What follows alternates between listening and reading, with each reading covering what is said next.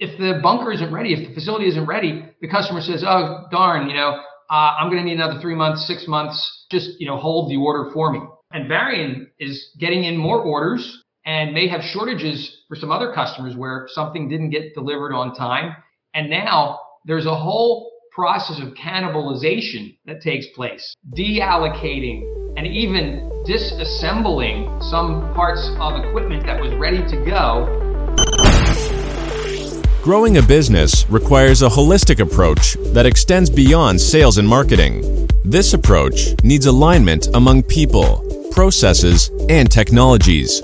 So if you're a business owner, operations, or finance leader looking to learn growth strategies from your peers and competitors, you're tuned into the right podcast. Welcome to the WBS Podcast, where scalable growth using business systems is our number one priority. Now, here is your host, Sam Gupta. Hey everyone, welcome back to another episode of the WBS Podcast. I'm Sam Gupta, your host and principal consultant at independent ERP and digital transformation consulting firm Elevate IQ. Committed inventory and allocation are perhaps the most complex processes to master in the ERP world, but they are critical after a certain point in your growth. If you don't have committed inventory processes figured out, you might not be able to reserve for key customers. Every department may create ad hoc arrangements to preserve its inventory, and that might result in inventory accuracy issues. But for the committed inventory processes to work, you must have your inventory in order. So where do you start in your journey of committed inventory and how to get it right? In today's episode, we invited a panel of cross-functional experts for a live interview on LinkedIn who brings significant expertise to discuss committed inventory and allocation best practices. We discussed why commitment is important for inventory and how the commitment might vary in different industries where the inventory may be allocated at the lot or style level. Finally, we discussed complex inventory allocation processes such as available to promise, reallocation, and disassembly after allocation. With that, let's get to the conversation. Hello everyone, welcome to today's show. And if you are joining for the first time, this is part of our digital transformation series for every Thursday at 5:30 p.m. Eastern. We pick one topic related to digital transformation, and we always have an expert panel that is willing to share their insights and wisdom. For today, we have a very interesting and complex topic. It's called committed inventory. It's very, very, very hard to get it right. So we are going to have a lot of fun discussing that. Before we do that, we are going to start with everybody's intros. I am going to start with my intro. If you don't know me, I am Sam Gupta, principal at Elevate IQ. Elevate IQ is the independent ERP and digital transformation consulting firm, and committed inventory is probably going to be the first thing that customers come to us because they cannot figure this out. So on that note, I am going to move to Dave Griffith for his intro. Absolutely. Thank you, Sam. Hello, everyone. My name is Dave Griffith. I run a company called Kaplan Solutions. I like to say that we focus on sensible digital transformation. So that is where operational excellence kind of connects with technology. And it is very much where the rubber meets the road when we talk about many of these things. So we do lots of work on inventory. I have a few thoughts, more than a few thoughts on inventory. So I'm excited to get into it. Thank you, Sam. Okay, amazing. Thank you so much for being here, Dave. And we are going to run into Dave and Dave problem back to back, I guess. Last week we had and today as well. Okay, on that note, Abu, would you like to introduce yourself next? Sure, thanks, Sam. My name's Abu. Glad to be here on the panel again. So we are a Sage X3 partner. We help digitally transform companies in distribution, industrial manufacturing, food and beverage, and chemical sector. Been doing that for the last 15 years, and inventory management is a key topic for most distribution and manufacturing. So glad to be here and share some. Okay, amazing. Thank you so much for being here, Abu. Dave Chrysler, can I ask you to introduce yourself next? Yeah, thanks, Sam. Hi, everybody. My name is Dave Chrysler, and I own an operations consulting business working with manufacturing leaders on helping them create systems to achieve operational excellence. And excited to be here with everybody and chat about inventory. Okay, amazing. Thank you so much for being here. And if you're in the audience and joining for the first time, make sure you guys post your questions and comments. We typically cover them during the show. If we cannot get to them, then our panelists are going to make sure that you receive your answer. On that note, I am going to start with the first question. And the first question is going to be for Dave Griffith, and just overall setting up the stage about what committed inventory really is. Commitment could mean a lot of different things across the when we look at commitment and committed inventory. Also, when you have multiple systems processes, it could be a lot of fun. So do you want to just set the stage, Dave Griffith? Yeah, absolutely, Sam. So I spent a not insignificant amount of time thinking about just this question as we were running up to the show. So I think that I will give the perspective from the facility itself. I know that there are a bunch of ERP people here. As I didn't mention, I am not an ERP person, right? So I'm typically not the ERP person on these WBS Rocks shows. So on the committed inventory side, I think of committed inventory as we have inventory, it comes into a warehouse, right? And then at some point, it gets committed to an order as to if it's one of many items that are going to get shipped out, or if it's one of many items that are going to come in and we're going to run it through a process, and then it's going to create an end product and run it out. So when I talk about committed inventory, it's very much, it owns and it belongs to a particular order. As to if I've seen kind of committed inventory and allocated inventory go a couple of ways, right? So I've seen things get ordered for a specific order, and then they get committed within a system. I've also seen, items physically being pulled off of shelves and set with orders. And I guess kind of my first comment on committed inventory, Sam, is there are many, many ways to commit inventory. The only wrong way for committed or allocated inventory is to not commit or allocate inventory. And if I may, a story to kind of continue on. So the story does come to me secondhand. But I was working with a group. This group was going and working, and there is a process that a lot of raw materials run through. And so at one point, one of the gentlemen walks over and talks to a person sitting at a desk with a big stack of papers and asks what she's doing. And she's like, "Oh, I'm going through to see if we have everything for the order." And so she went through every order manually to go check the inventory levels, and it was all on paper. And Sam, the next day, she did exactly the same thing, and she started all the way from the very beginning. And in fact, we had been doing it for 27 years. That way of very much not committing anything. That is the biggest example of non-commitment of probably anything I have ever seen in my entire life. But so kind of long story short, there are computers that only can make this process easier. And at some point, an 8 or a 10-hour day went down to about 45 seconds of pressing a button and seeing what orders we could run and learning that we can commit inventory. Okay, amazing insights there. And there is a reason why I started with the non-ERP guy, because, you are going to be the user and you are going to have the real problems that are going to be caused by non-committed inventory. Now, to your point about everybody should be doing committed inventory, I think that's what I heard in your commentary. But in my experience, I don't think 90% of the businesses have figured out or can figure out how to do the committed inventory, because it's going to be really, really hard. Number one, what is going to be required for committed inventory to work is it's going to be the inventory alignment in all of the system. Okay. And if anything is going to be off with your data, your inventory is probably going to be off across the system. And if you cannot get it right, then obviously your committed inventory processes are not going to be right as well. Now, to your paper story, committed inventory also have one of the most fun stories that I have personally seen. So in your case, they were keeping the paper. In my case, this was a paper business, in which case the person was actually storing paper right by them. And I was like, okay, why are you storing these paper? And they were like, okay, I'm trying to reserve for my customer. The customer is going to fire us if we don't have that. So committed inventory stories are always going to be fun. Thank you so much, Dave, for that. So, Abu, I'm actually going to move to you. I don't know if you have any sort of stories that you might be able to share related to committed inventory. And maybe if you have anything to add based on what Dave said, on the process. I mean, so what Dave, said was a, great example of committed inventory. I'll just expand a little bit more on it. So you have two levels of inventory commitments. One is a high level. You have 10,000 kilograms of some chemical in it, and then you can go to the next level saying this particular lot is committed to a particular order, right? So that will be a detailed level of inventory commitment.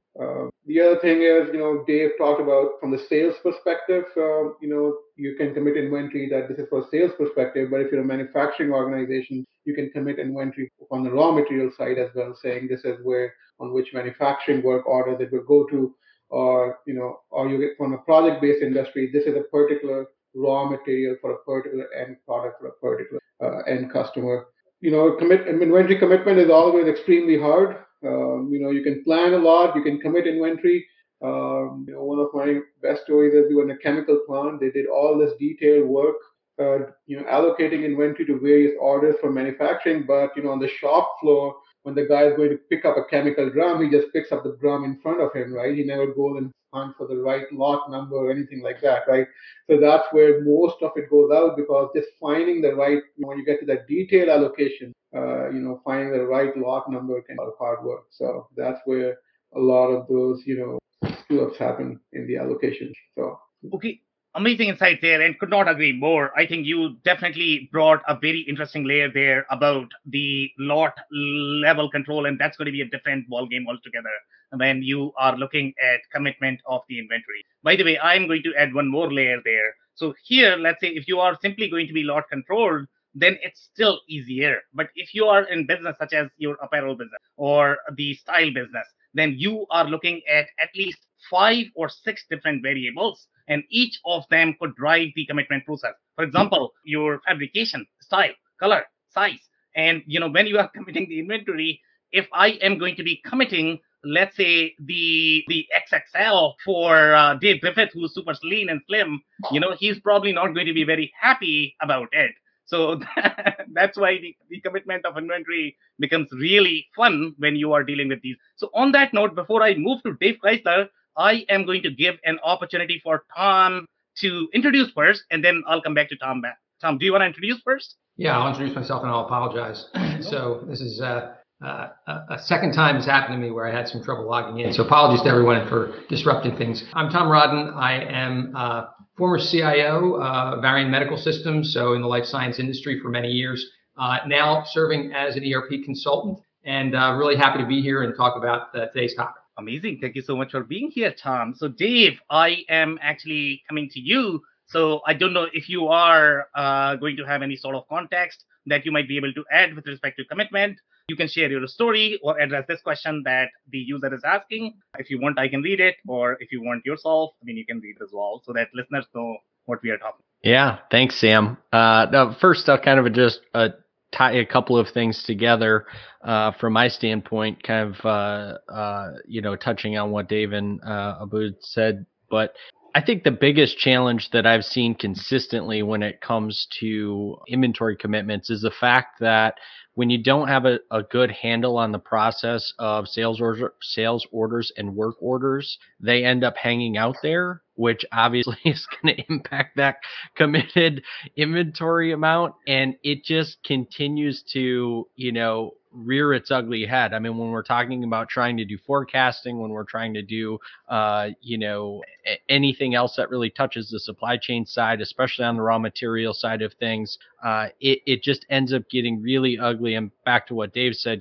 people are then going out and physically checking these things, and they're doing it on a daily, sometimes multiple times per day, because, we can't trust the system. Well, why can't we trust the system? Because, we haven't gone through and made sure that there is process alignment in the system. It's not the technology's fault that, people aren't executing the process and we don't have a great handle on it. So I wanted to, at least talk about that. And it really brings your point in about the multiple systems and the inventory alignment across those. So if we're talking about ERP and e-commerce, let's say, and where does that source of truth lie? And then how, not only does that inventory get committed, how does it then get tied back into the other systems where, again, that source of truth, comes into play. So that is why this is such a challenge for something that on the surface seems relatively simple, right? When you look at, well, what's it committed inventory? I mean, the classic definition is relatively simple, but this is those are the things that make this all that more challenging. And in terms of the question, let me just read it. So we've got a question: how do we reserve inventory against the customers in the warehouse? This is also a big issue. So I don't know, my takeaway, and I'd love to hear if anybody else has any input on this, but my takeaway is maybe to what we were just talking about with multiple systems potentially having some source of truth issues here. Because again, if we're talking about a single system and being able to, reserve that inventory, commit that inventory, it's going to happen at either the sales order level, it's going to happen at the work order level, depending on what those processes look like, how those orders are flowing in. And again, if we're talking multiple systems, if that's happening on the e-commerce side, that's obviously going to impact it. So where does that inventory live? So source of truth, where does that inventory get committed? So how do those sales orders come in? How do those, if it's a made to order or something, how do those work orders tie into that? But I'd love to open it up if anybody has that. That's kind of my interpretation of what Suresh is asking, but happy to clarify if there's some more details added in. Okay, so amazing insights there. By the way, I really like the layer that you have added related to the sales order and work order. I think the problems are going to be there as well, depending upon how your processes are going to set up. And I also want to touch on the question a little bit. So here, and by the way, Missy, I would love to hear insights from Tom as well, because he has a lot of background, from the SAP perspective. So since we are moving next to Tom, obviously we are going to be talking about that. But before we do that, so one of the reasons why, in my experience, this is going to be a big issue when I compare ERP system 1 to 2, the ERP systems that are going to be designed for more of the retail envision, they are slightly better in doing the processes that are going to be at the warehouse. Okay, the manufacturing systems in general, they are not as good when you look at things like price and discount at the warehouse level. When you talk about replenishment strategies at the warehouse level, when you talk about that warehouse and SKU correlation, typically they are not as good. But if you look at the distribution ERP system and the majority of the mainstream ERP system, when we talk about SAP, Microsoft, they are going to be slightly more distribution centric. So they are probably going to have a lot more functionality in reserving this. So it should not be as much of an issue. But again, depending upon how the implementation is done. So now I am actually coming to Tom. And Tom, you have three things that you can cover. Number one is going to be whatever has been spoken. If you have any sort of contact that you would like to add, that's number one. Number two, story or this question. Well, thanks, Sam. So I come at this whole topic as the end result. Allocation and commitment is the end result of an inventory optimization strategy. And inventory optimization is even a bit of a misnomer in that it's really a business optimization strategy. You're trying to balance fulfilling orders or fulfilling work orders or fulfilling production orders, whatever, however you define the customer and the objective here, to the maximum extent possible, taking into account the cost of inventory. And that might be the cost of procuring the materials, of course, but also the cost of storing them. You could have a ton of inventory, even if it's cheap. If it takes up a lot of space, you're going to be paying for warehouse space. You have, of course, money in the inventory. It's essentially dead money waiting to be used, sold, and it is an opportunity cost, if you will. If your money's sitting in inventory, you can't use it in some other way. So, and there's kind of a holding cost or an interest effectively that you're paying on that if you've borrowed it, whether it's actual debt or the cost of capital from a finance sense. But there's a cost to having a lot of money tied up in inventory. So I come at it saying every business needs to come up with its own optimization algorithm, if you will. And I don't mean to talk jargon or complex words. It's not that complicated. You have to come up with your policy. If you're in a business that is extremely competitive, brand is everything. Customer loyalty is constantly at risk. you probably need to hold a lot of inventory, because if you start missing orders, you're going to lose those customers. And the cost of losing those customers is likely to be more damaging to you financially and to the business operationally in the long run than holding some additional inventory and having some excess. On the other hand, if you're in a very stable business, I worked for GE for many years. I was in one phase of my career in the lighting part of the business. Light bulbs is a pretty stable business. It grows with GDP. It grows with the housing market. You don't need more light bulbs than you have outlets to put them in, right? So the stability of that led to a really, really intense focus on minimizing inventory. Anything more than absolutely necessary when you had a pretty stable stream of demand was waste. And so that was, and you could do a pretty good job forecasting, which in many businesses and industries you can't, and so on. So the models and the businesses are so different at times that it drives a different policy about how much inventory do you want to hold. Are you really trying to minimize cost? Are you really trying to optimize the fulfillment of orders? And striking the right balance for your business then defines how you should be executing an allocation or a commitment strategy, in my opinion. So again, we can talk about ERP systems and how they have different algorithms to do that. But to me, it starts all the way up there with, what's the nature of your business and your strategy and what are you trying to optimize?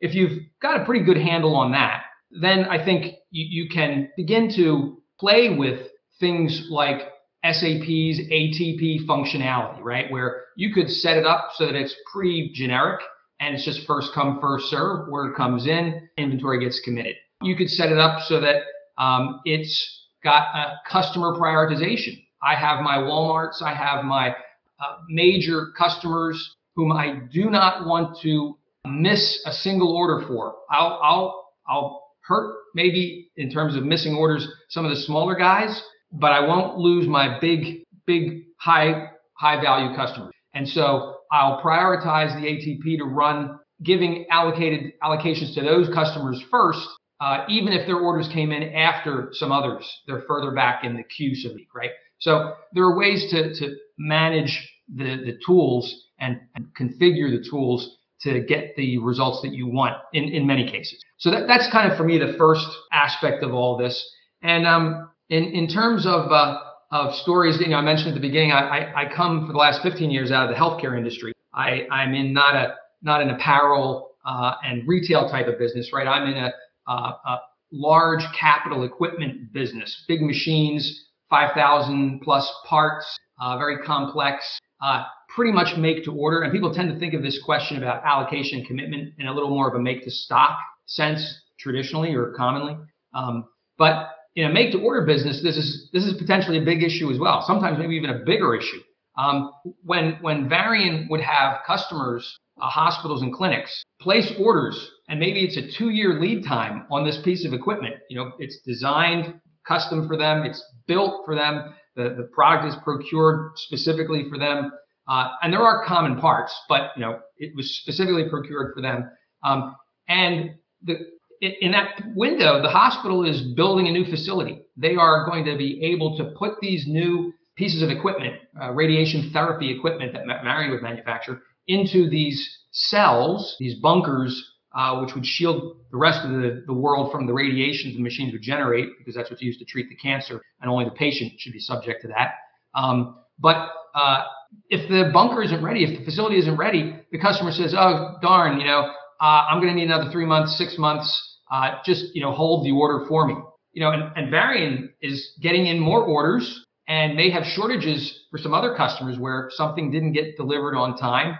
And now there's a whole process of cannibalization that takes place, deallocating and even disassembling some parts of equipment that was ready to go in order to fulfill another order, another machine to complete it that a customer is willing to take right away. So you can imagine, the complexity of that. The production order was complete. The machine is sitting ready, waiting to go. Now we're going to start to take it apart and put those materials back into inventory to serve, the production order for another customer. And and you have to create a new partial production order now to fulfill or complete the order eventually for the customer who delayed receipt of the equipment. So, I mean, these are incredibly complex and messy deallocation, reallocation scenarios that some businesses in the make to order world have to deal with. Yeah, love the details, love the story. And before I move to Dave Griffith, Tom, do you want to clarify what SAP ATP is, if the listeners might not be familiar with that? So in the simplest terms, ATP is available to promise. So it is essentially the algorithm in SAP that is used to commit inventory. There is a certain amount of a certain product available in stock, 100 pieces, and orders come in 20 units, 5 orders, and all that inventory is not consumed. A 6th order comes in for 20 units, and there's nothing left available to promise. So ATP then says, okay, I will look out beyond available inventory. What's available to promise after inventory? Well, maybe it's a production order that's scheduled, and I see that scheduled to be complete on, a week from now.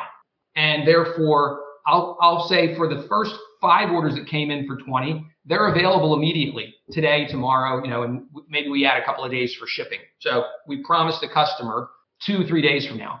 For the customer, the 6th customer who came in, nothing is available in inventory to promise, but there's something available in production that's a week away, and then maybe add your shipping lead time, and so call it 10 days. And that customer will get a acknowledgement or a promise back of 10 days. So the available to promise algorithm takes into account available inventory, production. Maybe you're actually procuring this from a third party. You don't build it, you buy it, right? So you have purchase orders out there. So it'll take into account the purchase orders, et cetera. So it's looking at all of these things. And then, of course, as I said, you could make it simple. Okay, first come, first serve.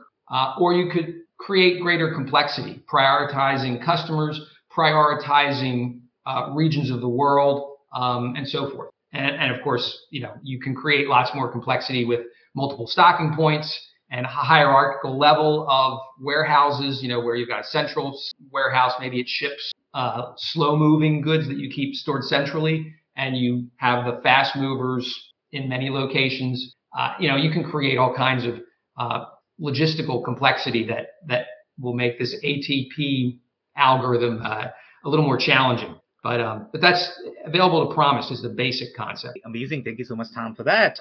So Dave Griffith, I'm actually coming to you, and you have 3 options that you can choose. And number 1 is going to be comments over comments. Number 2 is going to be story. And if you have any insights over this question that we have, I think it's a very important and relevant question for the topic. Dave Griffith. Yeah, absolutely. Yeah. So I would like to start with kind of Suresh's question that we have down here, because I think it is very important. And I think it kind of goes down to the conversation that we've been having as to, is it inventory specific for a customer? Is it inventory specific for an order? How fast moving is the inventory? How important is the inventory? As Abu kind of made the point earlier, it very much becomes everything is good, and then you get on the plant floor, and then you don't really know what's going to happen no matter what you wrote down into your work order, right? And I feel like I can make that joke because I've probably made that mistake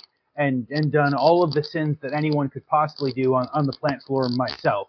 And so I've seen a number of ways to do it, depending upon how soon you're going to move and depending upon how important it is for the customer.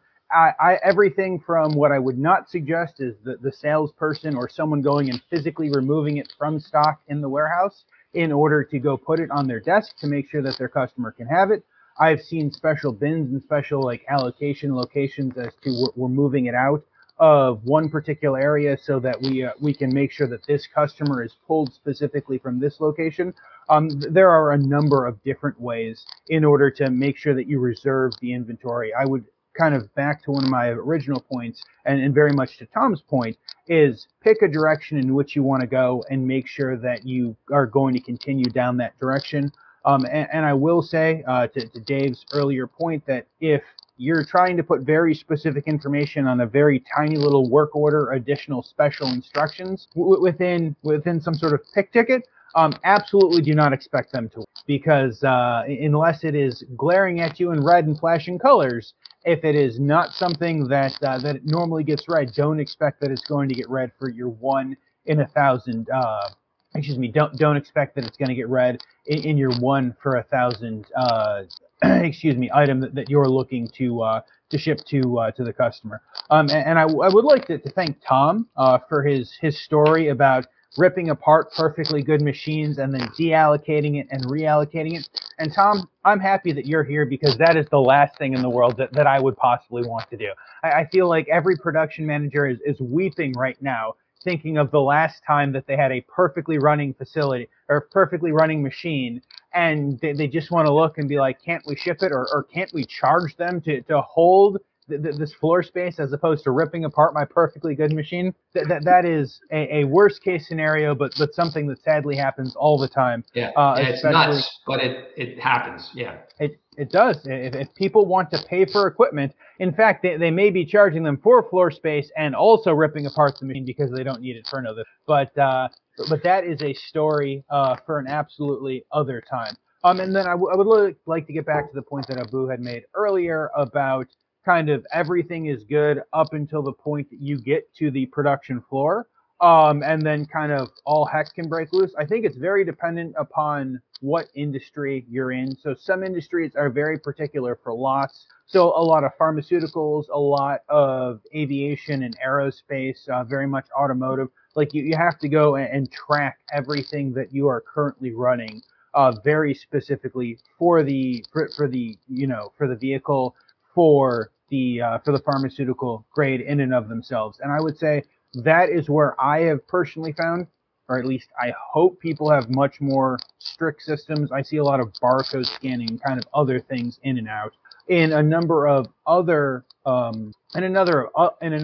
systems or facilities, I see people kind of just ripping and pulling whatever is the closest, and that is what I find can absolutely cause and wreak havoc to inventory. And you think you know what you have, and then pretty soon our production folks or our procurement folks are cycle counting 4 or 5 times every day because they don't trust the system. So to the point of trusting the system, I think before you can go and make a choice on what you want to allocate to inventory, or until you can have an inventory allocation system, you need to have a system that everyone trusts, at least to the extent that anyone can trust software and systems. I'll go ahead and leave it there and let everyone else jump in. So, Dave, I am going to have a little comment there. So let's say if we are working in the same warehouse and I have kept this big bold sticker with the note that, Dave, this is the committed inventory for me. Are you not going to respect that? Is it not committed? Are you going to tell me that it's not going to be committed? Sam, the things that I have seen are, one, almost certainly not appropriate for this PG-13 rated show that we're doing. And I doubt, well, maybe a bunch of people on here would believe, but a bunch of your listeners would not believe. If it can go wrong, I've seen it go wrong. And as I said in the beginning, I will make that comment because I, in various parts and various pieces of my career, have probably caused many of these mistakes to happen. So as we go and look at that, we need it as foolproof as possible. And then we need to make it 10 times better, because if you think there's no way anyone could make that mistake, you're probably sitting in a nice carpeted, air-conditioned location and not thinking about the person sweating in the unair-conditioned warehouse trying to just ship the order to be able to move forward. Amazing. Love it. Thank you so much, Dave, for that. So, Abu, I'm actually coming to you, and you have the same options. Comment over comments, any sort of story, and the question, if you might have any sort of... Yeah, I mean, I just, on my earlier example, and, even in controlled industries, right, where you have to track lots, a big problem comes in, you have allocated to a work order, sales order. You have the lot, which is easy to pick. You pick it up, you deallocate the original sales order, and then you use the new one, right? So that's the biggest problem. And when you're producing, especially in a higher, high cycle manufacturing, like plant, like chemical, food manufacturing, you have a big order from Walmart coming.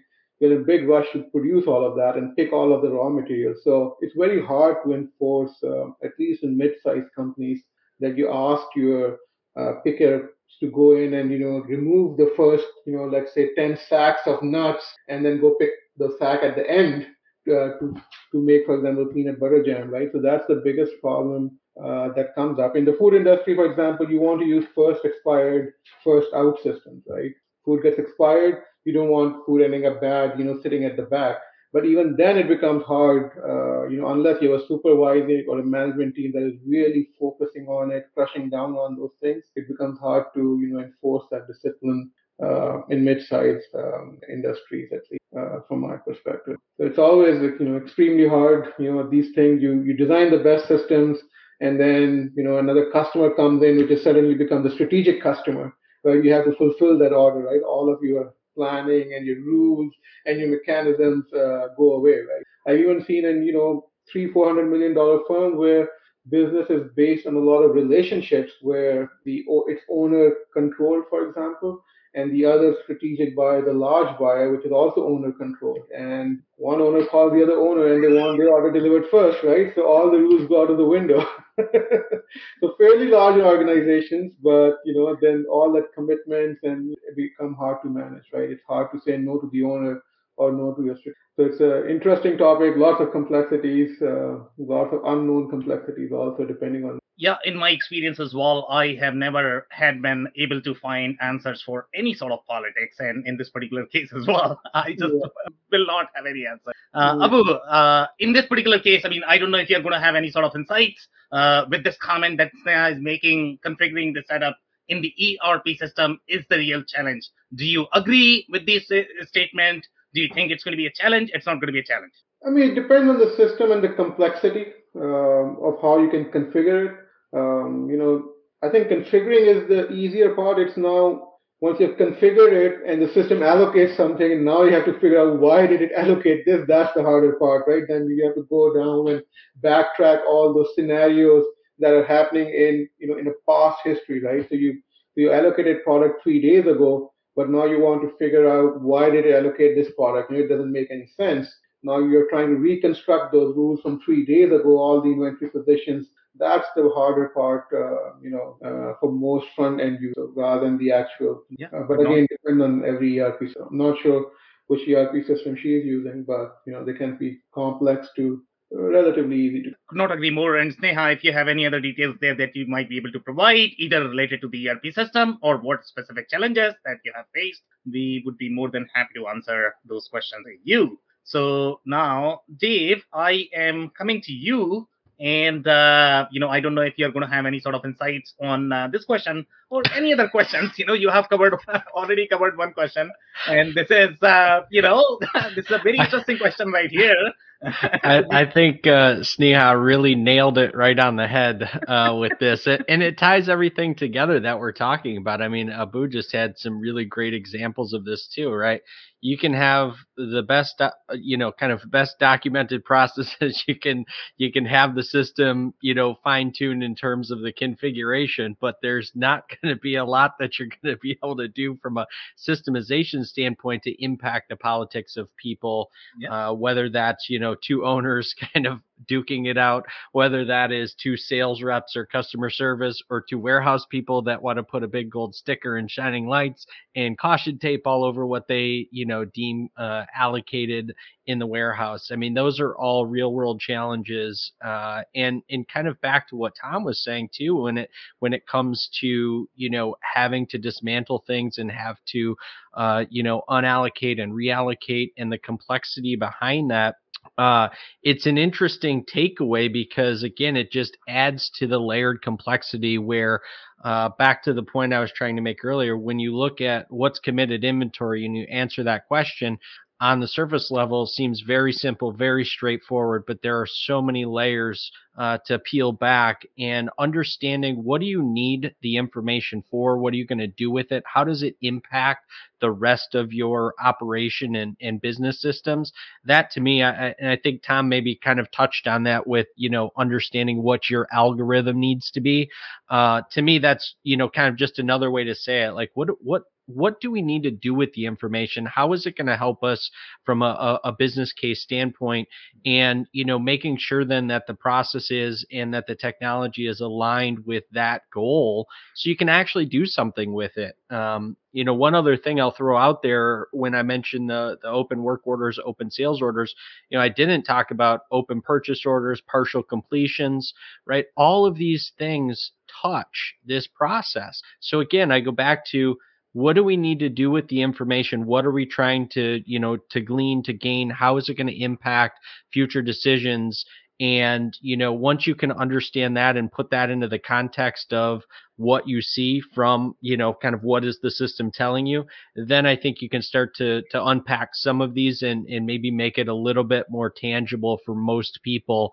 I think there's obviously varying levels of complexity to Abu's point, to Tom's point, dependent on the specific vertical that we're talking about. So, the majority of manufacturers that I've worked with have not been nearly that complex, but I've seen pieces of that play themselves out, even in kind of the more simplified, discrete manufacturing businesses that I've been involved with in my past. Yeah, amazing insights there.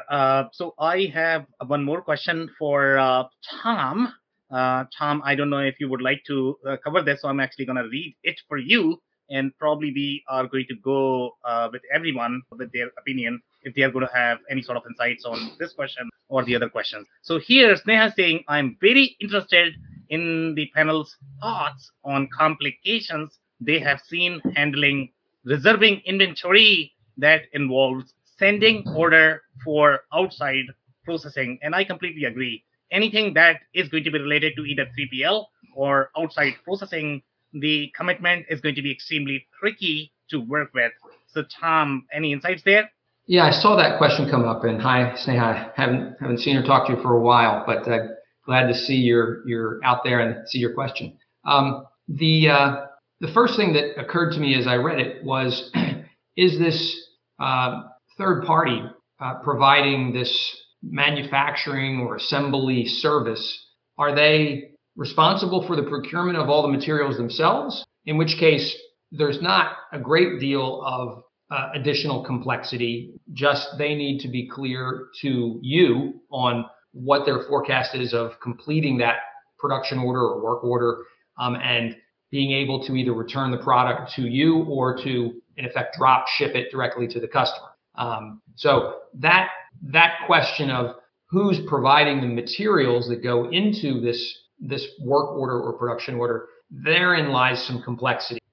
If you, the manufacturer or the owner of, I guess, the end customer relationship, if your company is the one procuring materials and providing them to a third party manufacturer who is then performing this service and then perhaps drop shipping, I mean, there's a whole lot of additional complexity there, right? Your own timetables, your own system of that has dates for all those different materials, and are you going to ship all of that complete, or could you ship it as available? Would you even have the vendors that you're procuring from drop ship to your 3PL and then bill you for the materials that you are buying on behalf of your 3PL? Then are they assembling that, working that production order, ultimately delivering directly to the customer? I mean, there could be multiple layers of complexity that introduce a lot of allocation questions and challenges in terms of both what's your commitment to the end customer in that process I just outlined, that double drop ship and you providing materials to your 3PL scenario.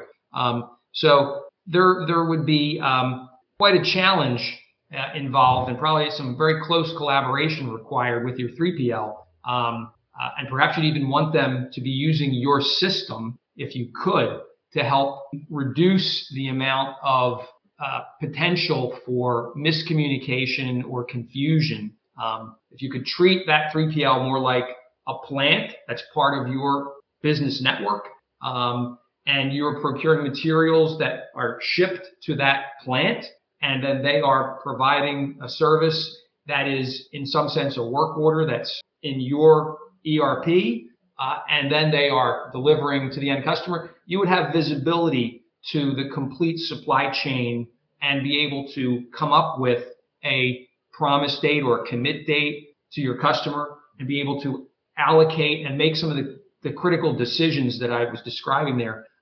But just that little example has loads of complexity, and I'm sure there's many other things my colleagues here could call out and say, yeah, it's worse than you think, Tom. It's worse than you've said, that scenario. But yeah, there's great challenges there depending on your business process. Okay, amazing insights there. So we are going to open up the floor a little bit so you guys can comment whenever you like on whichever questions as you like. So we have the question from the user, and this is the real problem, which is going to be reserving inventory when it is going to be in transit. I don't know if anybody is going to have any insights. Anyone want to take this? I can. Okay. I want to try to field this one, Sam, and I'm not positive I fully understand, because if this relates to what Sneha was saying in terms of a subassembly going out, we had a situation in a facility that I was in, and it wasn't so much on a subassembly standpoint, more on the raw material side, but we had a situation where we were sending some raw material out to be processed before it came back to be continued to be processed before being sent to the customer. And what we ended up having to do, because it was really getting confusing, this happened to be a raw material that was one of the larger movers of the facility, and so it was creating an issue where we weren't sure what did we actually have on hand as compared to what was allocated and work in process for this particular group of orders. And this was an ongoing situation for about a 3 or 4 month period of time. So it was kind of creating a real issue. What we ended up doing to kind of solve it was beyond the allocation, we were actually just consuming the material on the front end of it to try to clear up the allocated and to true up physical inventory or perpetual inventory rather, to make sure that we had a clear picture of what physical inventory had left. So, I'm not sure if in Sneha's scenario in particular, if something like that can be looked at, kind of back to what Tom said about being able to, have full visibility on the supply chain. It depends on how involved your look into that subassembly, that 3PL, how involved you need to look into their supply chain.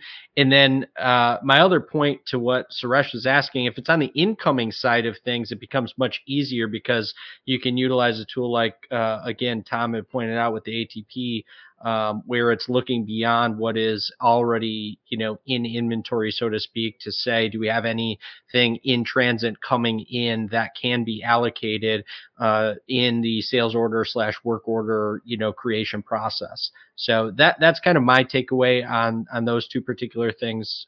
Happy to hear from anybody else, though. I was going to say, I'd like to jump in for just a minute to kind of add to what Dave was saying.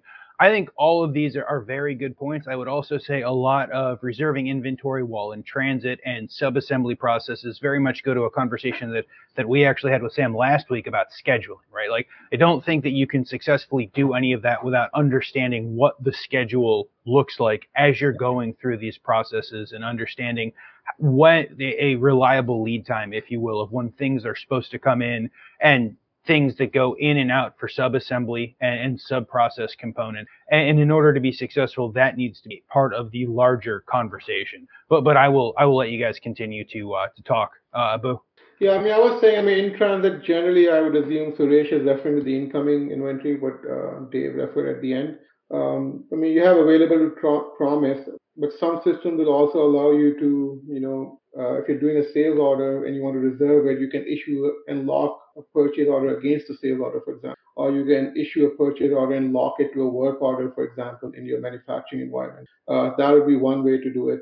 It's harder to do it after the fact. And again, there may be some systems out there that may allow you to do it, but if you have not locked it in the initial front end process, then it's hard to know, what kind of lots or those kind of things are before you can lock in the product. for internal. Okay. Any other insights, Tom? Would you like to touch this question or any other questions? Well, again, the point about in transit, I think, as Dave and Abu, I mean, all of us have said, I think has to do with incoming and, we talked a little bit about ATP and how it can handle that based on scheduled dates for goods to arrive that aren't in inventory yet. But one of the things that I think is also valuable to keep in mind is the dynamic nature of all of this. When we're talking about allocation, it sounds like, well, that's locked. And people have used the word locked a couple of times in the hour we've spent here. But orders get canceled and inventory gets written off and lost in cycle counts. We discover, it's not there. Or we discover that there's more there than we realized. Purchase orders get canceled or they get increased. They become late and past due. So there's all kinds of changes happening in terms of the supply and the demand. So when I think of allocation processes, I think of it not necessarily as a one-time and it's the decision's been made, but that this is an ongoing decision, and it is at a minimum, something that you're going to be revisiting in a fairly fast-changing business on a daily basis, if not multiple times a day, if not completely dynamically. But the reallocation, I talked about my extreme example of reallocation, disassembling things, but even in more conventional scenarios, right? With orders, customers canceling orders, suddenly someone in the back of the queue should get a new available to promise date because inventory has freed up and you can meet the commitment sooner. You can allocate inventory that's in stock rather than relying on a purchase order that's weeks away. And you can send an acknowledgement to the customer that it's suddenly more available, and vice versa. If we have this scenario where somebody from that big customer calls the CEO of your company and says, "I really need X," and that's a higher priority than all the other customer orders that are already in the queue. Well, when that order is prioritized and it grabs the inventory that's available, all the other customers that were ahead of that order in the queue, but now are behind it, are going to have the ATP process run again, and new promise dates or commitment dates, new allocations decided and then communicated to the customer. So this is an ongoing process of reconfirming, maybe hopefully most of the time just reconfirming without sending communications out to customers constantly, but reconfirming that, yes, what I thought yesterday and the day before is still true. But oftentimes, there will be a lot of movement on the edges and maybe beyond the edges that needs to be handled. So I think of it as an ongoing minimum daily cycle of recommitting, reallocating, rerunning ATP. Amazing insights there. So the only thing we can take right now is going to be any closing comments that you wanted to cover that you felt that Sam never asked the question that you wanted him to ask. So this is your opportunity to address that, or any sort of closing advice. Dave Griffith, I'll start with you. Dave Griffith, are you still with us? You have a little lag there, I can see. Yep, Yeah. Sorry about that, Sam. There was just the slightest bit of lag. Yeah. I think we did a really good job covering this. Kind of as a bit of a recap on my side is you need systems that people trust the data if you are going to be successful in any part of business, but certainly in inventory allocation. Inventory allocation means a lot of different things for a lot of different people. You need to decide what it means for your organization and pick a path to move forward, or maybe don't pick a path to move forward. And then, as we've kind of all discussed, all heck breaks loose when you get to the floor and when people actually start touching physical products. So people and processes are going to be more important down there than any bit of technology. If you're missing the people and process, you will not be able to succeed. Amazing. Love it. Thank you so much, Dave, for that. So, Abu, I'm actually going to come to you. Any closing comments, advice? I mean, I would say, depending on industry size, design an allocation process which would fit 70 to 80% of your needs. Some people define really stringent processes and then they're breaking it every second day, right? And then becomes a huge mess. So again, identify what will serve your 70-80% of your market efficient and effectively, and then keep that flexibility as well in place for those strange things that happen out there. Okay, love it. Thank you so much, Abu, for that. Dave Chrysler, closing comments, closing advice. Yeah, thanks, Sam. Kind of like, Dave and Abu both said, but, for me, it's start with the end in mind. What are we trying to do to understand? How do we back into the processes that make sense to do this? And, if you find yourself in a situation where the allocated inventory doesn't seem to ever be correct, back to something I wanted to tease Tom about what he said, physical inventory and perpetual inventory, maybe they don't match. I've never seen that in my time, but the whole point is, right? I've heard about it. Yeah, exactly. But the whole point is you've got to check all of those kind of hidden places, right? Open work orders, open sales orders, open purchase orders, partial completions that haven't closed out correctly. All of those things impact what we're talking about. Again, gets down to the processes that you've got with it. Thanks. Yeah, so since Dave was not respecting my sticker with bold red letter, I'm actually going to put a real lock, and then I'm going to see how you are going to find my inventory. Thank you so much, Dave, for that. Tom, coming to you for your closing comments and advice, please. Again, I go back to the first thing I said, really, and I think it's in alignment with everything that the whole group has said. Really, there's an optimization that you're trying to achieve. And it goes back to your industry and the behaviors of customers and suppliers and what your objectives are. So if you can think through those things, what do you need to do to succeed in your business? Is it meet as many customer commitments as possible? Is it really watch the financials incredibly closely? Because the orders will come, and that's not really the issue. There's lots of demand. The challenge is financial management and maybe tight margins and so on. So I think you have to understand your industry, your business model, and then you can set policies and strategies for allocation that will optimize or meet your objective. Insights there. So that's it for today. If you joined for the first time, this was part of our digital transformation series for which we meet every Thursday at 5:30 p.m. Eastern.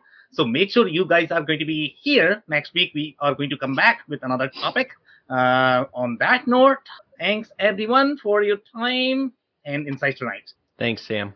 Thanks, everybody. Take care. I cannot thank our guests enough for coming on the show, for sharing their knowledge and journey. I always pick up learnings from our guests, and hopefully you learned something new today. If you want to learn more about Dave Chrysler, head over to thechrysler.club. It's THECRYSLER.CLUB. If you want to learn more about Dave Griffith, head over to dave-griffith.com. It's DAVE-GRIFFITH.com. If you want to learn more about Abu Asif, head over to pennymanagement.com. It's PANNIMANAGEMENT.com. If you want to learn more about Tom Rodden, follow and connect with him on LinkedIn. Links and more information will also be available in the show notes. If anything in this podcast resonated with you and your business, you might want to check other related episodes, including the interview with Jeff Lam, who shares his insights on optimizing dock-to-stock ratio of a warehouse. Also, the interview with Andrew Johnson, who discusses the evolution of RFID tags and how RFID technology is no longer limited to tracking high-value assets. Also, don't forget to subscribe and spread the word among folks with similar backgrounds. If you have any questions or comments about the show, please review and rate us on your favorite podcasting platform or DM me on any social channels. I'll try my best to respond personally and make sure you get help. Thank you, and I hope to catch you on the next episode of the WBS Podcast. Thank you for listening to another episode of the WBS Podcast. Be sure to subscribe on your favorite podcasting platform so you never miss an episode. For more information on growth strategies for SMBs using ERP and digital transformation, check out our community at WBS.rocks. We'll see you next time.